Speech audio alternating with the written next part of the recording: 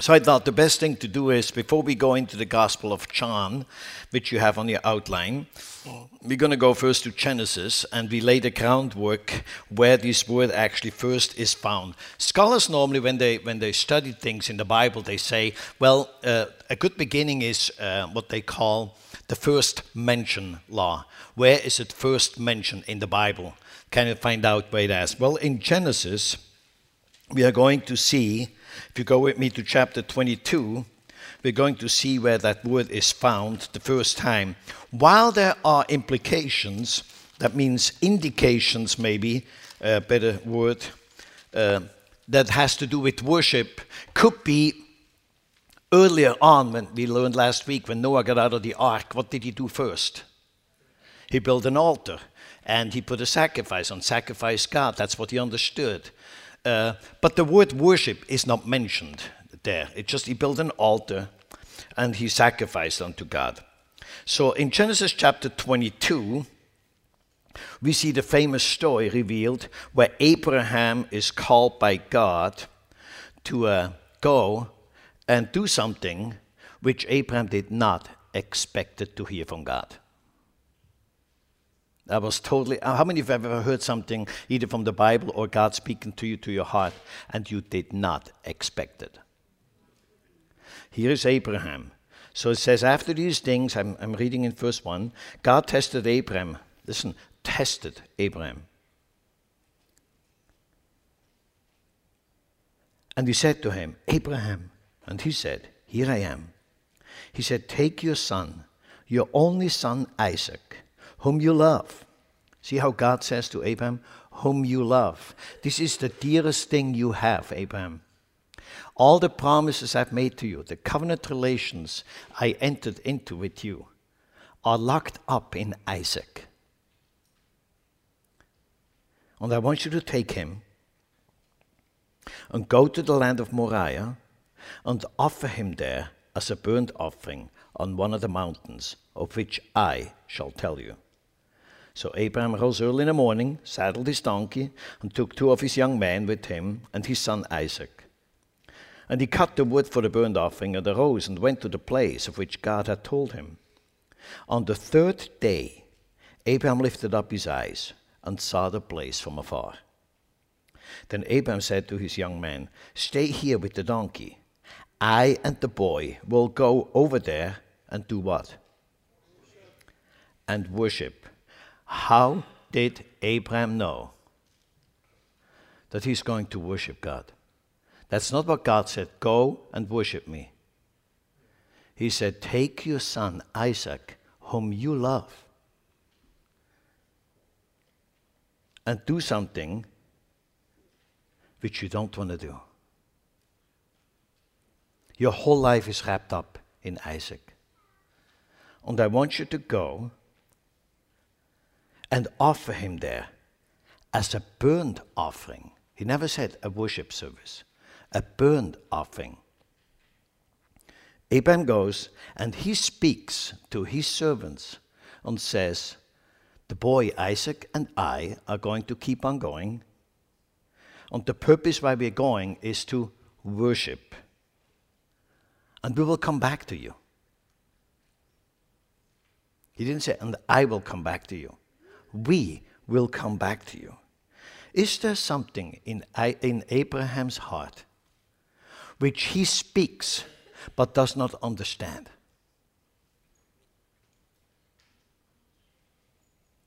I want you to see this. There is not a single guitar mentioned in here, not a keyboard mentioned, no backup voices mentioned, no lead singers mentioned. All the things which we in the Western culture consider to be worship is not found here. Could that indicate that maybe the word worship in the Bible has a lot more to do with other things than just music? Could it just be? Well, I think it is. Because the Bible tells us Abraham took the wood in verse 6 and the burnt offering and laid it on Isaac his son. And he took in his hand the fire and the knife. So they went both of them together. And Isaac said to his father Abraham, my father. And he said, Here I am, my son. Can you hear in that conversation that incredible relationship, that love, deep relationship between Abraham and Isaac? This is not a dysfunctional family here. This is a dad who cherishes that son, Isaac. He would give everything. He would go on the altar and sacrifice himself rather than his son. That's that relationship. All these things are written down by the storytelling person here. How incredibly close that relationship is. And he said, here I am, my son. And he said, behold, the fire and the wood. But where is the lamb for burnt offering? So Isaac in his mind believes that they are going to get it to sacrifice something. But he did not expect that he is the center of the whole worship. Abraham said, God will provide for himself the lamb for a burnt offering, my son. How many would have to say, Abraham did hardly believe what he said? That's what he wanted to believe. And when they came to the place of which God had told him, Abraham built the altar there, and laid the wood in order, and bound Isaac his son, and laid him on the altar on top of the wood. Think for a second. Put yourselves into these shoes. You just traveled with your dearest son, where all the promises God has made to you are locked in. You built the altar. Can you imagine the thoughts that go to Abraham's mind as he starts building get those kind of piece of stones, lay it all on top in such a way that it's leveled a little bit higher than the ground level? And probably Isaac helped him. And then he said, Isaac, come on over here. He ties his hands and feet and lays them on there. What do you think went through Isaac's mind? This is a real story. This actually happened. We read sometimes the Bible and we think, this is like Hollywood, it's a script. This is not a script, this is history.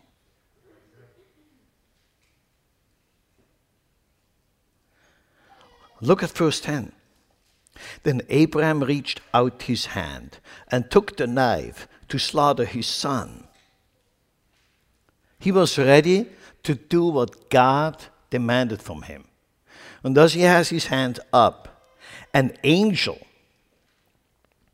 reached out his hand. He didn't talk to him, it would have been too late. The angel physically reached and grabbed his hand in the last second and was stopping Abraham. And the angel, the Lord, called to him from heaven, said, Abraham, Abraham, and said, here I am. He said, do not lay your hand on the boy or do anything to him. For now I know that you fear God, seeing you have not withheld your son, your only son, from me.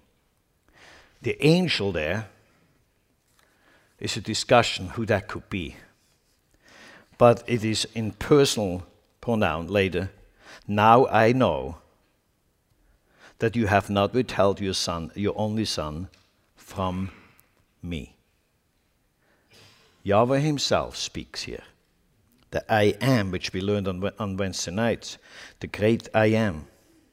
So, would you say that we probably need to reevaluate the word worship, just based upon this story? That just lays the groundwork. So I want to lay the groundwork for you to really understand what's going on here, because there's a whole history wrapped into that word worship. I put it up for you, what I think worship could mean. So I give you kind of the up front a little bit an indication where we're heading here. Worship has its focus on what we do with our lives. Let me say it again. Worship is not about so much about music and singing. It's a part of it. But worship has its focus on what we do with our lives. So that has huge implications. First of all is, you live 7 days a week, don't you? But some people live like they only live Sunday morning for 2 hours. And then the rest is on a breathing machine. Because you come to church and you go, I'm going to go and worship the Lord on Sunday morning, correct? So how dare do they have a service longer than an hour? That would be crazy. So you're actually only living for God an hour a week? That could not possibly mean this, could it? So it's a 24/7 focus, what we do with our lives. You say, how did you get that? Go with me quickly to Romans chapter 12. The Apostle Paul understanding all these implications from the Old Testament, and he wraps it up like this. In verse 1 and 2, he says, I appeal to you, therefore. This is not, I suggest. He literally begs the church. And he says, I appeal to you, therefore, brothers, by the mercies of God, to present your bodies a living sacrifice. What did Abraham lay on that altar? A living sacrifice. I appeal to you, do that, holy and acceptable to God, which is your spiritual worship. Have you ever gone to a church and people come out and say, oh no, that was real worship. You could sense the Holy Spirit there.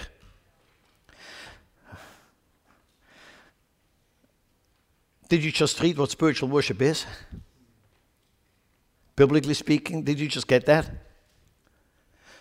Would you agree with me that the church has a lot to learn about what worship is? 24/7. What we do, every thought we have, every action we take, where we are involved in, how we interact with brothers and sisters, how we interact in the world, how we talk. All these things are called a part of worshiping God. All of it. It's a living sacrifice. It's laying things on the altar, which if you love to gossip, lay it on the altar. Is it tough? Yeah, it's tough. It's a living sacrifice. Don't we like juicy stuff? Don't we like to know what the neighbor does?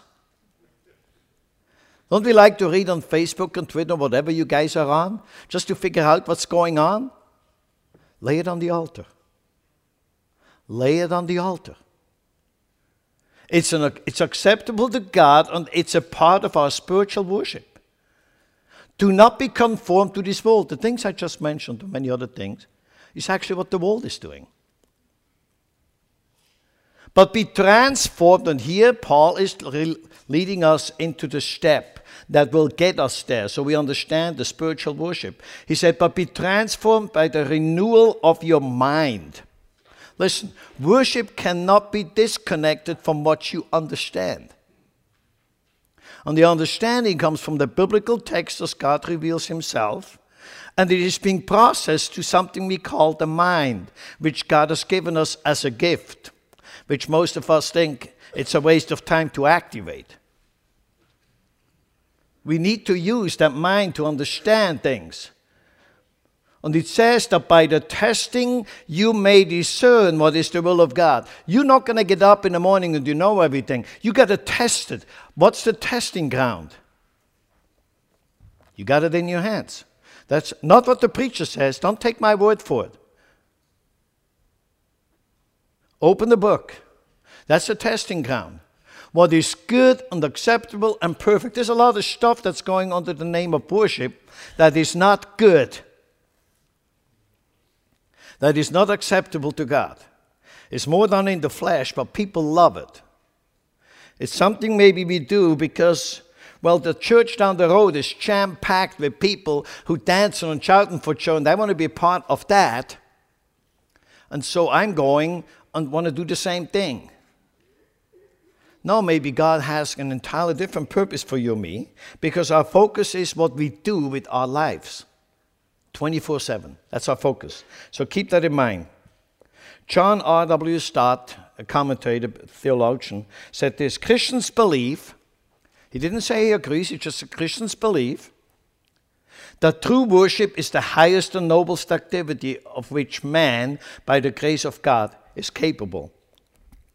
And he obviously goes into the arena of being there to be willing to look at your entire life, whatever you do, and consider that to be worship.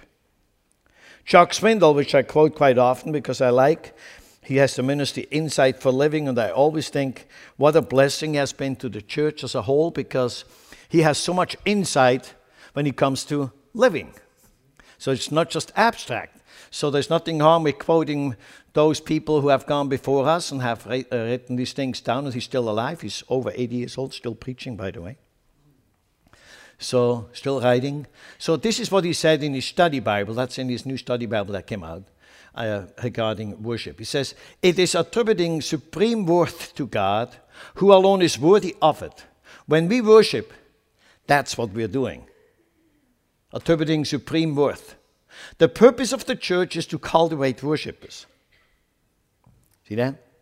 The purpose of the church is to cultivate worshipers.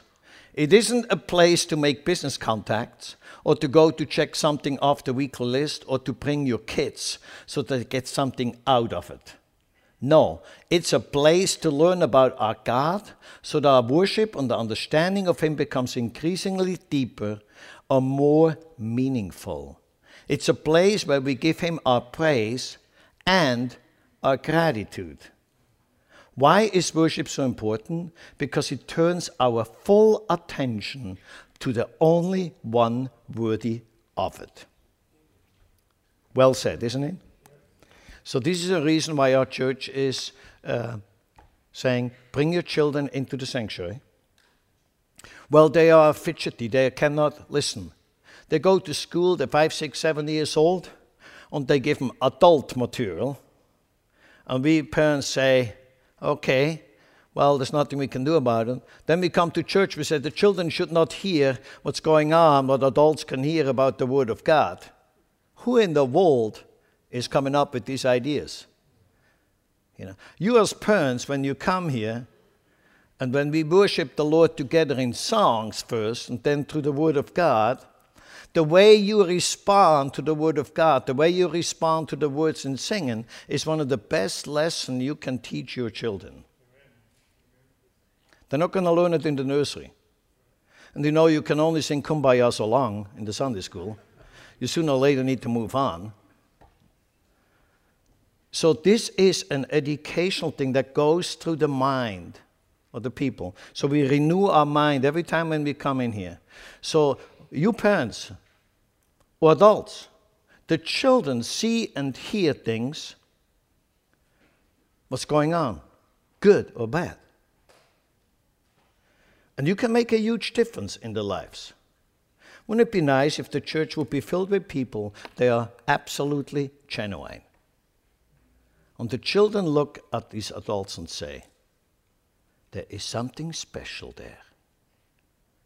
That's what I want to be. But in today's culture, it's not that easy to find. So, let's look at what is true worship. Well, part of the answer is found in the root meaning of worship. If you would have lived when Shakespeare was around, and the King James Version was put together, you would have found worthship. W-O-R-T-H, worth, and then ship. Meaning that worshiping God, we are assigning to Him the true worth, just as Chuck Swindoll said. That's where that word comes from. So there are a few questions which you can ask this morning, so you get a little bit an idea. And I want to set three questions in motion, and then we're going to look at it. Okay, who can worship God? It's a loaded question. You say everyone. Well, we're going to look at that. Where can one worship God? Everywhere. And how does one worship God? Okay. Well, let's see what the Master says. Let's go to John chapter 4. All of us know the story.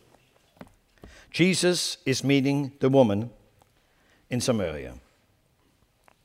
Let's quickly put the map on the screen. I show you where that went. You can see it on the right-hand side on your screen. This is the map where Jesus traveled. Jesus was down in Jerusalem. And normally, the Jewish people, these are the real Jews, what they call, they went over to Jericho, crossed the Jordan River, you see down the east, and they went up north until they bypassed the region of Samaria, and then went, just before he came to the Sea of Galilee, they went across the Jordan River again and took a west turn, and then went up to Capernaum where Jesus had his headquarters. So that's where they normally traveled. But this time, Jesus is traveling the straight. Not because he wanted to have a shortcut, but the Bible tells us, John is revealing to us, when Jesus learned that the Pharisees had heard that Jesus was making and baptizing more disciples than John, although Jesus himself did not baptize, but only his disciples, he left Judea and departed again. Here is a little indication. John is writing that for you and me to understand that Jesus did a lot of wonderful things, signs and wonders and miracles happened, and obviously it caught the attention of the Pharisees a little bit too early. And so the attention was too much on him, and Jesus left the area because he knew his time was not yet. How often did he go and disappear from the folks? Because they were about ready either to stone him or to crown him. And neither one was yet the time to do. So he left, and he knew that no Pharisee would dare put his foot on the ground of Samaria. That would have polluted that person. So he was safe and sound. So he goes to Samaria. That's John is laying that out for you and me. The Bible says he had to pass to Samaria. That indicates that John knows that the Holy Spirit is telling Jesus where to go. Remember, Jesus said, I do nothing unless the Spirit tells me. Okay. So he passes through Samaria. So he came to a town of Samaria called Sychar, near the field that Jacob had given to his son Joseph. Jacob's well was there. So Jesus, wearied as he was from his journey, was sitting beside the well. It was about the 6th hour. That's noontime. In the Jewish, they had 4 slots of 6 hours per day. So that's noon. There are a lot of things in that story which we maybe could lay out first before we go into it. The historical background is important, I believe. Originally, the 12 tribes of the Hebrews, they came all out of the land of Egypt, correct? And so they came across the Jordan. By the way, they crossed the Jordan pretty much at the same place. See that, Jericho? That's why they came into the promised land. And they went in there, and eventually they had what God promised, a king. Well, they had first a king that didn't do too well, King Saul. Then they had the second king, King David. David did much better, man after God's own heart. And then David appointed Solomon to be the third king of Israel. And after Solomon died, there was civil war. They were fighting. And so 10 tribes in the northern region broke away and said, we are not going to submit to the crown of King David, the household of King David. So, and we're going to take the title Israel. Interesting.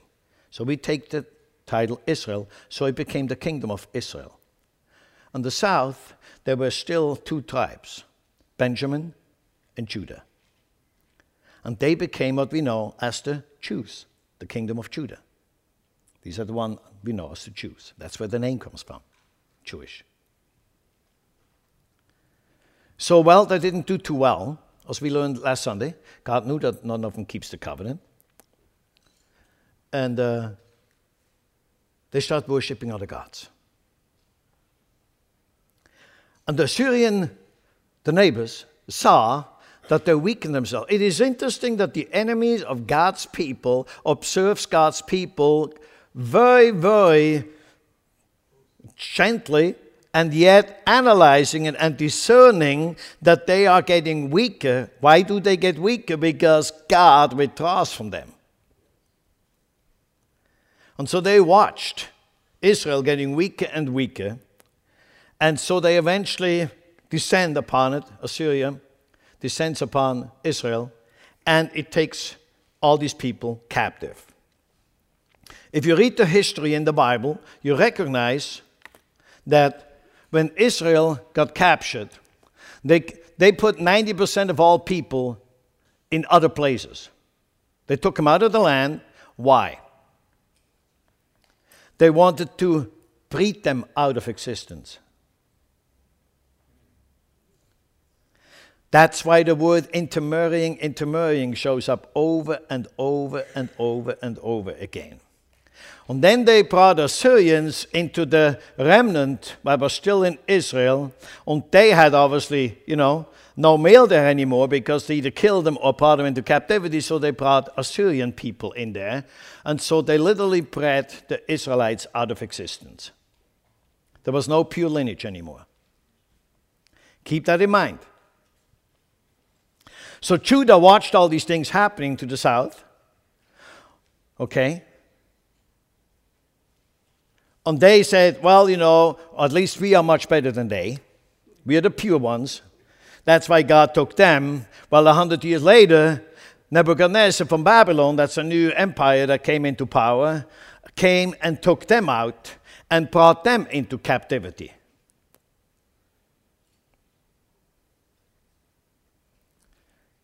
This woman, who is going to be at the well here with Jesus, knows all these things. These people know the history. If you don't know that history, you don't understand the discussion that's going on between Jesus and that woman. And eventually that discussion comes down to one thing. Where do we worship?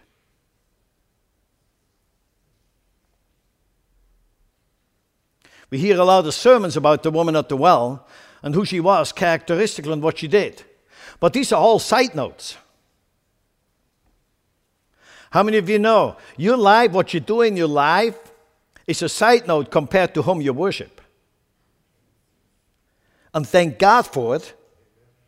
Because if the way you live is the major thing in your relationship with God, how many of you know we're doomed, we're done?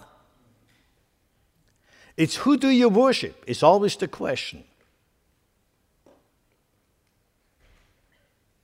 So once they get into captivity, we know that Jeremiah the prophet was still in the land while the people were in Babylon. All the kingly lineage is gone. Jeremiah preaches, by the way, Jeremiah 7. You should read that chapter this afternoon. It's powerful. That chapter is talking about Jeremiah telling them the reason why they end up in captivity is because they worship other gods. Did they like what Jeremiah said? No, they didn't like him at all. But he spoke the truth. So then eventually after 7 years of captivity, they come back. Ezra comes back to rebuild the temple, and Nehemiah comes back to rebuild Jerusalem, the walls, correct? So then we find two people who are leaders, who happen to be Samaritans, Sennacherib and Tobiah, and they want to hinder these guys to build the temple. Why?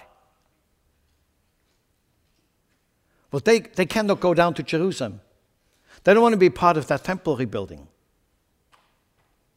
They have decided that they're going to serve another God at another place.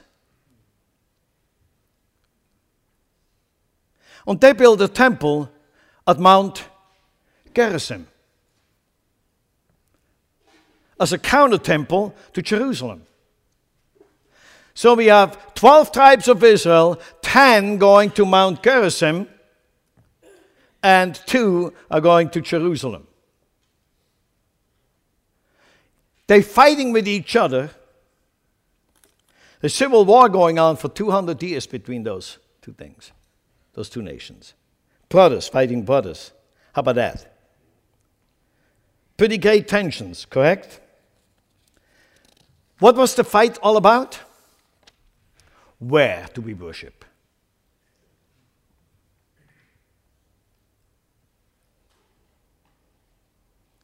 So let's go and listen to the conversation between Jesus and the woman.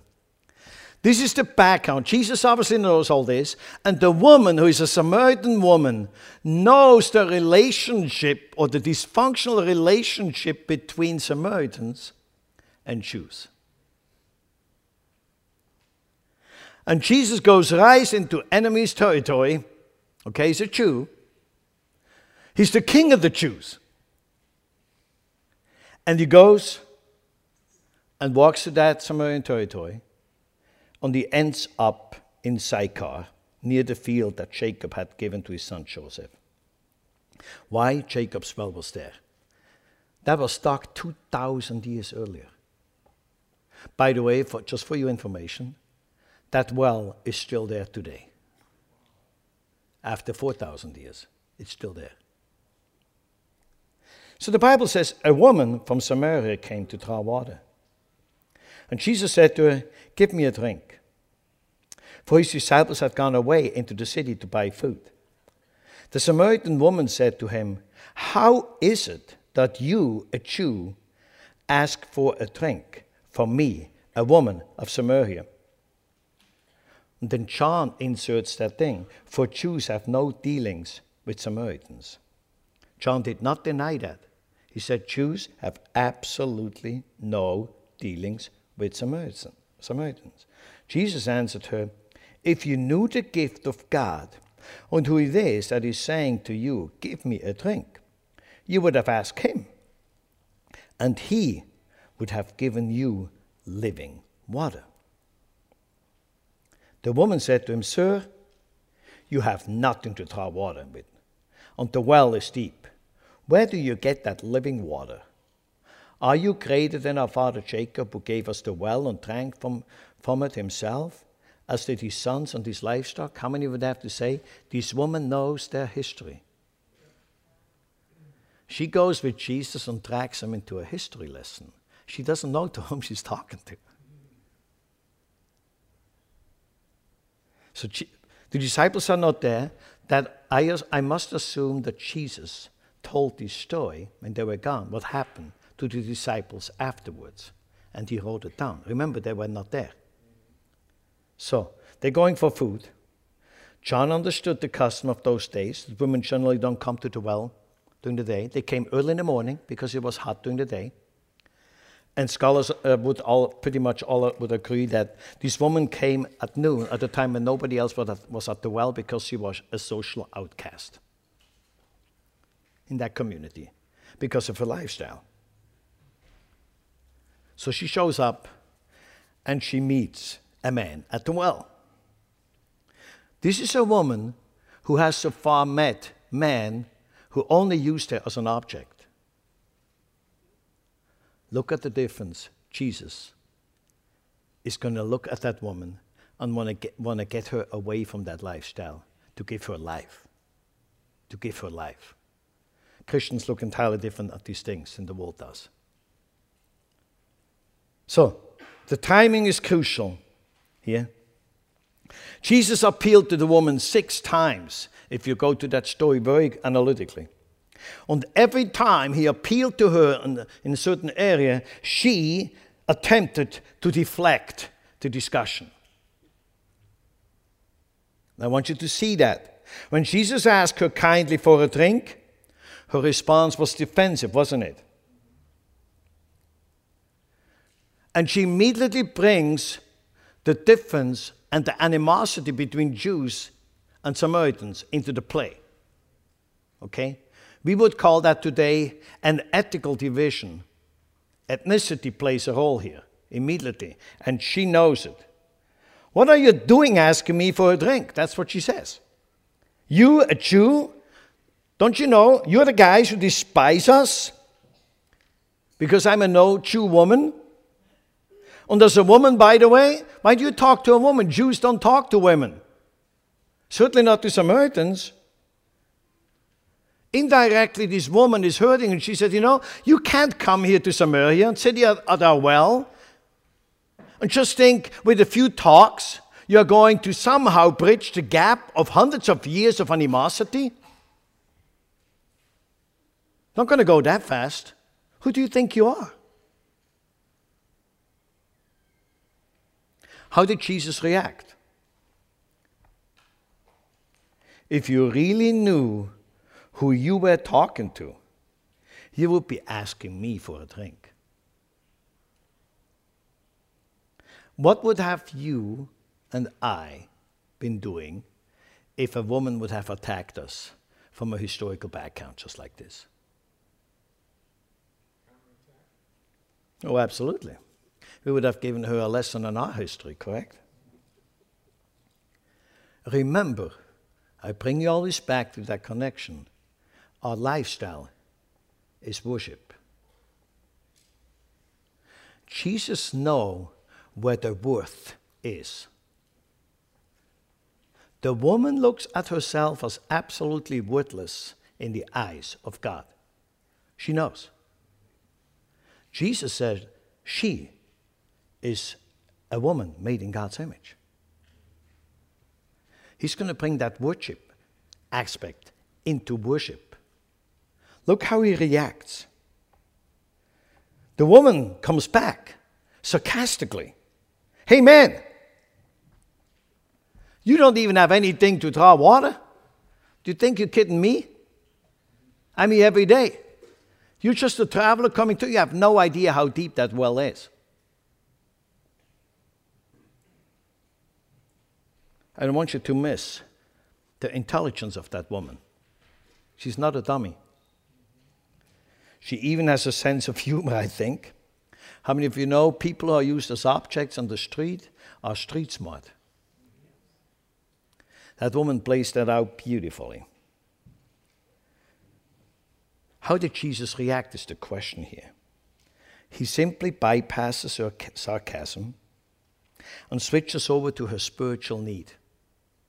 Have you ever had a discussion with people who are desperate in their condition, but always sidetrack when you want to bring them the spiritual truth? They always go somewhere else. Jesus knows his whole purpose why he's there is to restore that woman.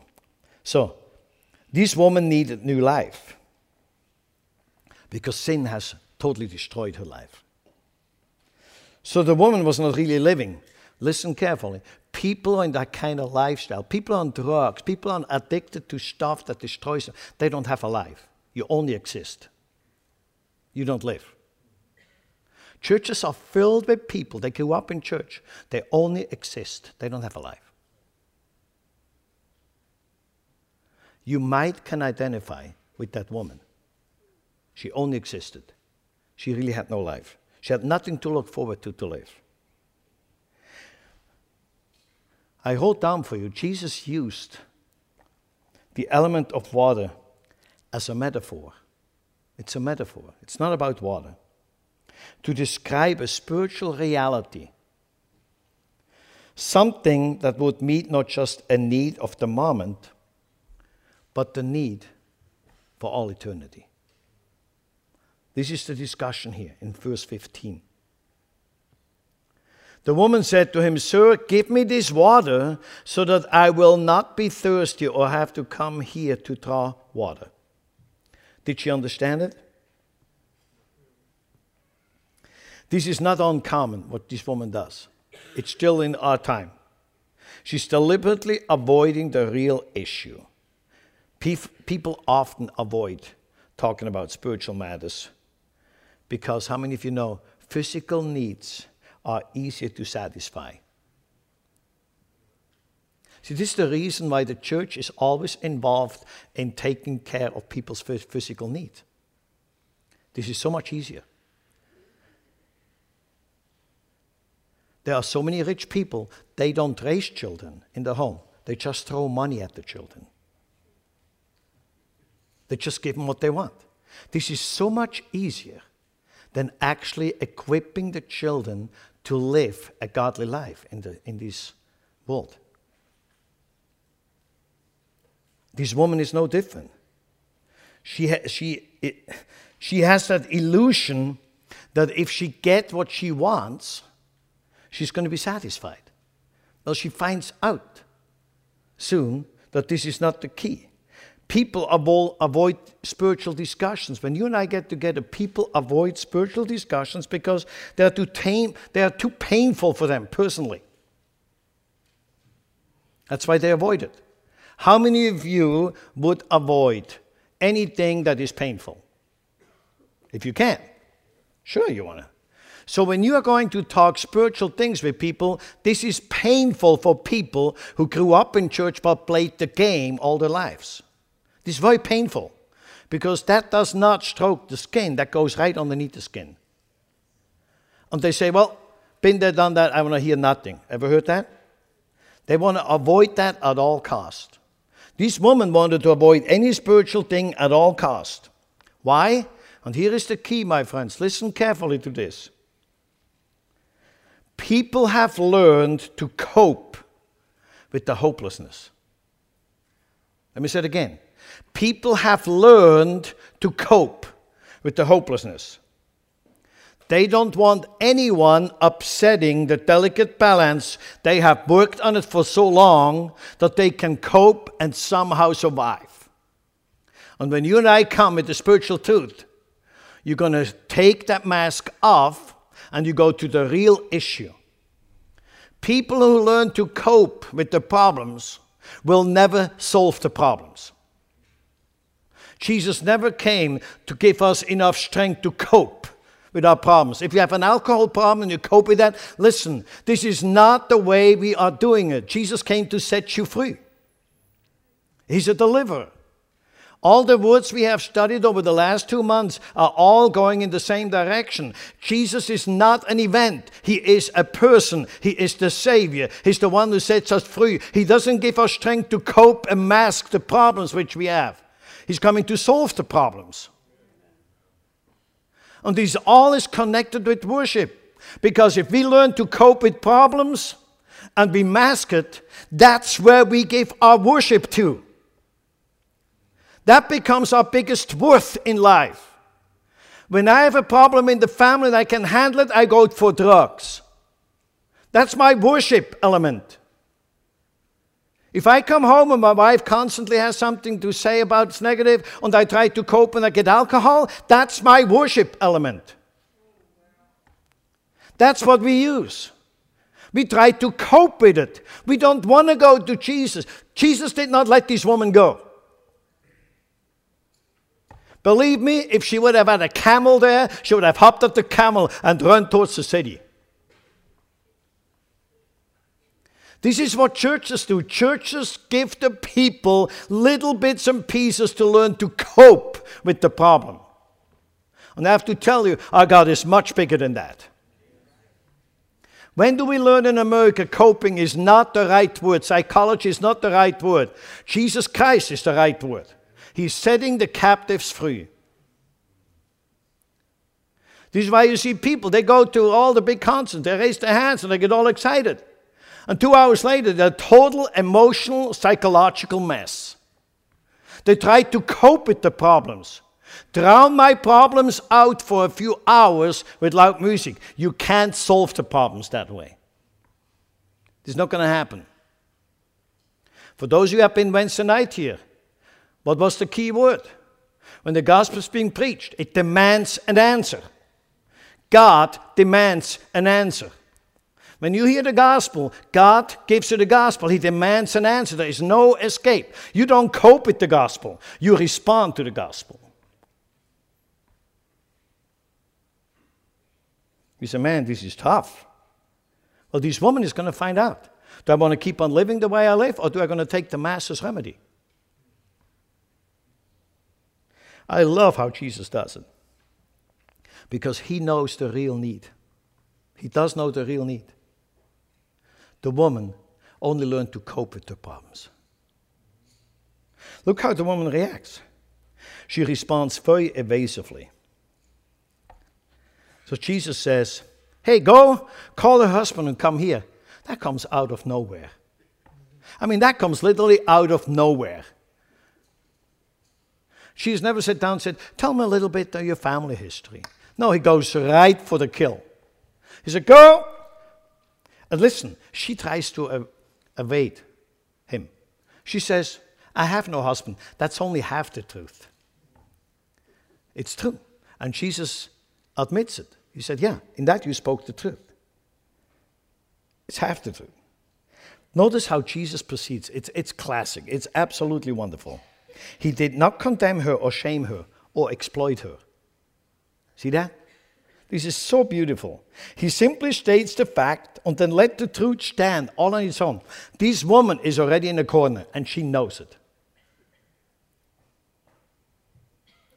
Chuck Swindoll has a wonderful commentary on these verses 19 and 20. I wrote it down for you. He says, oh, that's how we would in the 21st century respond.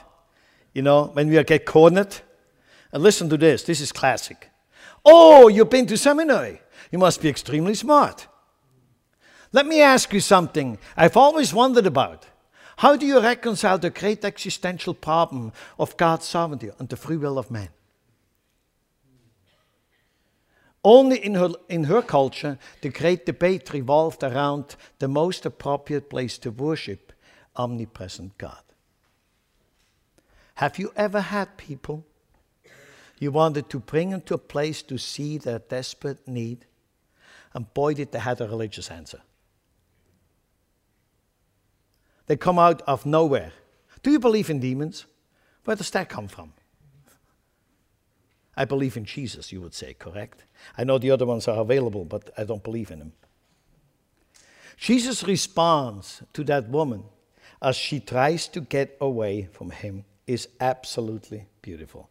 Let's go and listen to that conversation. He said, you are right. I'm in verse 17. You're right in saying you have no husband.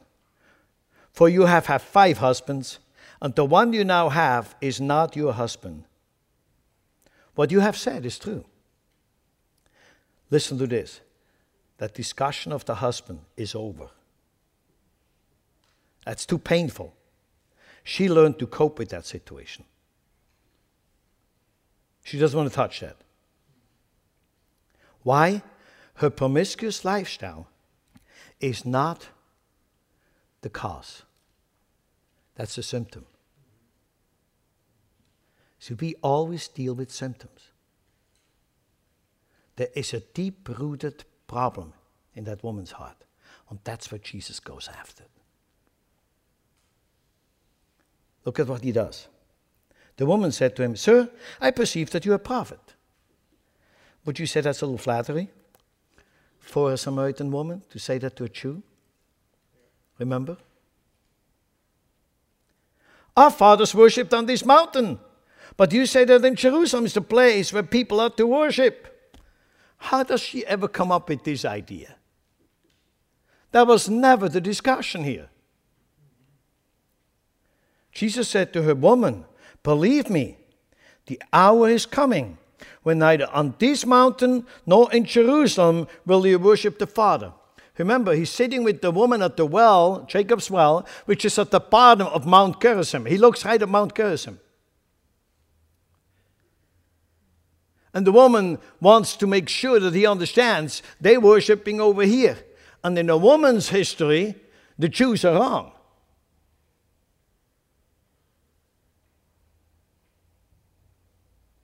But Jesus said, and here is the clincher, you worship what you do not know. Ouch. How many of you would like to hear that? Jesus speaking to you straight in your face. You worship what you do not know. We worship what we know is referring to the Jews. For salvation is from the Jews. But the hour is coming and is now here when the true worshippers will worship the Father in spirit and truth. For the Father is seeking such people to worship him. Stop there for a second. Jesus is talking to that woman. How many of you have to agree? A lifestyle that has a resume you don't want to touch with a 10-foot pole. And Jesus looks at that woman. He's talking to that woman. And he said, Woman, do you understand? I'm here. I'm a Jew. The Father is seeking those who worship him in spirit and truth. Woman, you're about ready to worship him in spirit and truth. Up to this point, you have worshipped that which you don't know. But everything changes in a split second here. The woman is listening, And Jesus said, God is spirit, and those who worship him must worship in spirit and truth. You need to understand, the Samaritans did only believe in the Pentateuch, the first 5 books of the Bible. They rejected all the other books, all the prophets, all the prophecies about the Messiah, they rejected to come. Because by that time, remember, they were separated and they tossed everything out. So she's referring to the Pentateuch when she's going to go into discussion. Jesus said, the Father, God is spirit, and those who worship him must worship him in spirit and truth. And listen what the woman said.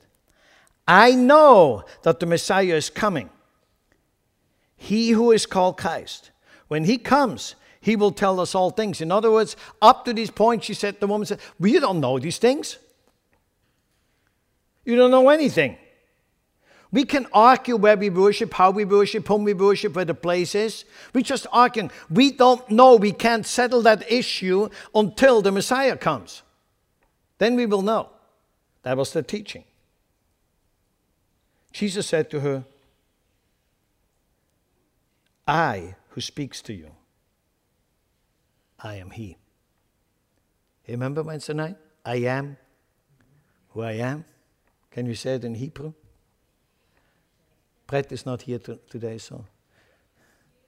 Echiech, Asher, Echiech. I thought you guys are Hebrew scholar by that time. Okay. I am who I am. Jesus uses those words. I am who I am. Is standing right before you. Notice that discussion. I give you a few little points you can take home with you. This is so wonderful. We're not going to go into the details of it, just giving you something to think about it. The physical location, which is the argument point here, of worship is never of primary concern to God.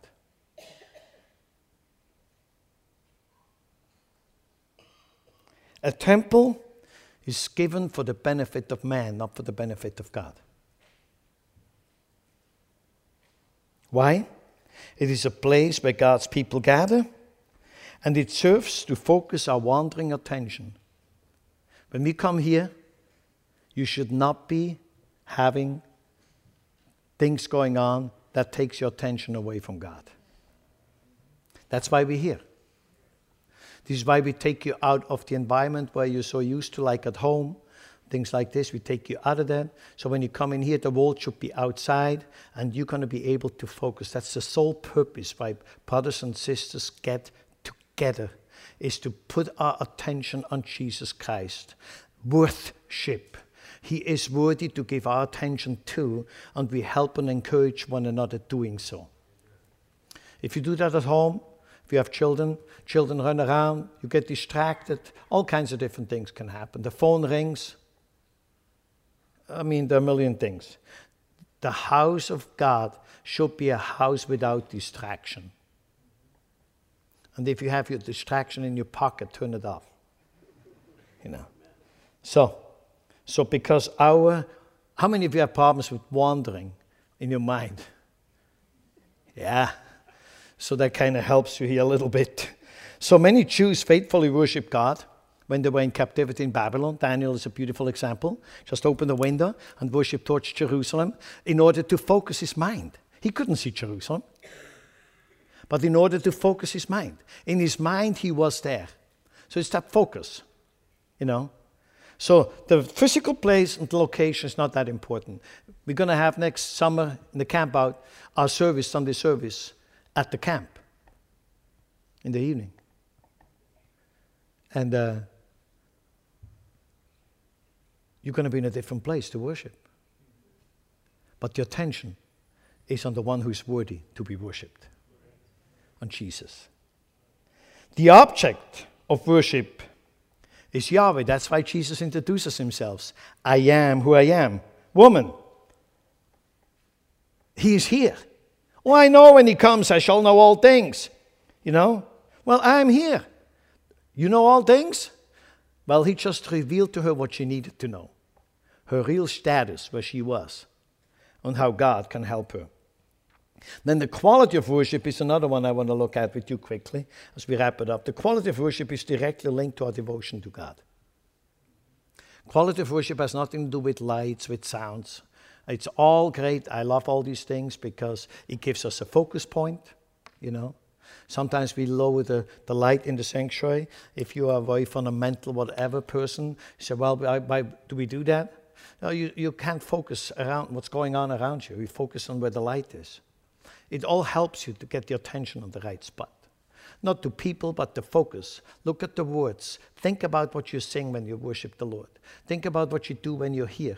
You know, you can think about a lot of things, but focus your attention to one who is worthy to be focused on, correct? The Lord wants genuine, spirit-filled worship 24/7. The Jewish people, the same time as Jesus was speaking these words, in Samaria of all places, okay, unholy ground for the Jewish leaders, as he was speaking to that woman in the Jerusalem temple, there were the money changers. The place was right, but what they did was wrong. See that? Our hearts and minds must be involved when we worship God. That's what means spirit and truth. Truth is comprehended by our mind. And our mind will move our hearts and our spirit. So it comes from the inside out. So whatever we do. Notice the promise Jesus makes to the woman in verses 23 and 24. He says, but the hour is coming and is now here when the true worshipper will worship the Father in spirit and truth. He's looking at the woman. He said, true worshippers will worship the Father in spirit and truth. She just heard the truth about her real condition. Her spirit got stirred. How do we know? Read on how she reacted. She left the bucket, everything at the well. The physical condition, why she came, doesn't matter anymore. She went back and told everybody, the man who just told her about her whole life. She just got transformed. And then Jesus said, and the Father seeks those who worship him. The Father seeks those. Why do you think Jesus was sent to that woman? The Father was seeking her. The Father was going after sending his Son, and the woman met the Messiah. When she got up in the morning, and when she got on her journey at noon to go to the well, did she expect that? You and I can get up every morning and we can just say, Lord, I love you, whatever you have. You put the worship into God, and you can meet circumstances and people which God is fully controlling. We may don't think so. If they're positive, God is always in control. If they're negative, we think God is not in control. God is in control. He's got a purpose for it all. Do we understand it? No. Did this woman understand it? No. Listen, my friends, don't learn to cope with your problems. Give them to the Lord. That's true worship from the bottom of your heart. Let's bow our heads. Heavenly Father, we want to thank you. We need to hear those things. You are still the one who has all the remedies. You know our hearts. You know our life. Just as you read the mail from that woman at the well, you read our mail. You know exactly what's going on. And Lord, we know you love us so much. You want with us to be with you in a relationship. that is not bound by a lifestyle that keeps us in bondage to a lot of stuff. So we just ask you this morning to reveal to us what needs to be laid at the altar, like Abraham laid Isaac at the altar. May we lay that which we love the most, what's the most devastating thing, may we lay it at the altar and give it to you. You may have revealed to some people today where they are. You speak to their hearts. May they be able to lay it at the altar. An act of sacrifice, because you're worthy of it. So you get the first place, not just today in our life, but every day, 24/7. And we thank you and praise you for it. In Jesus' name we pray. All God's people can say, Amen.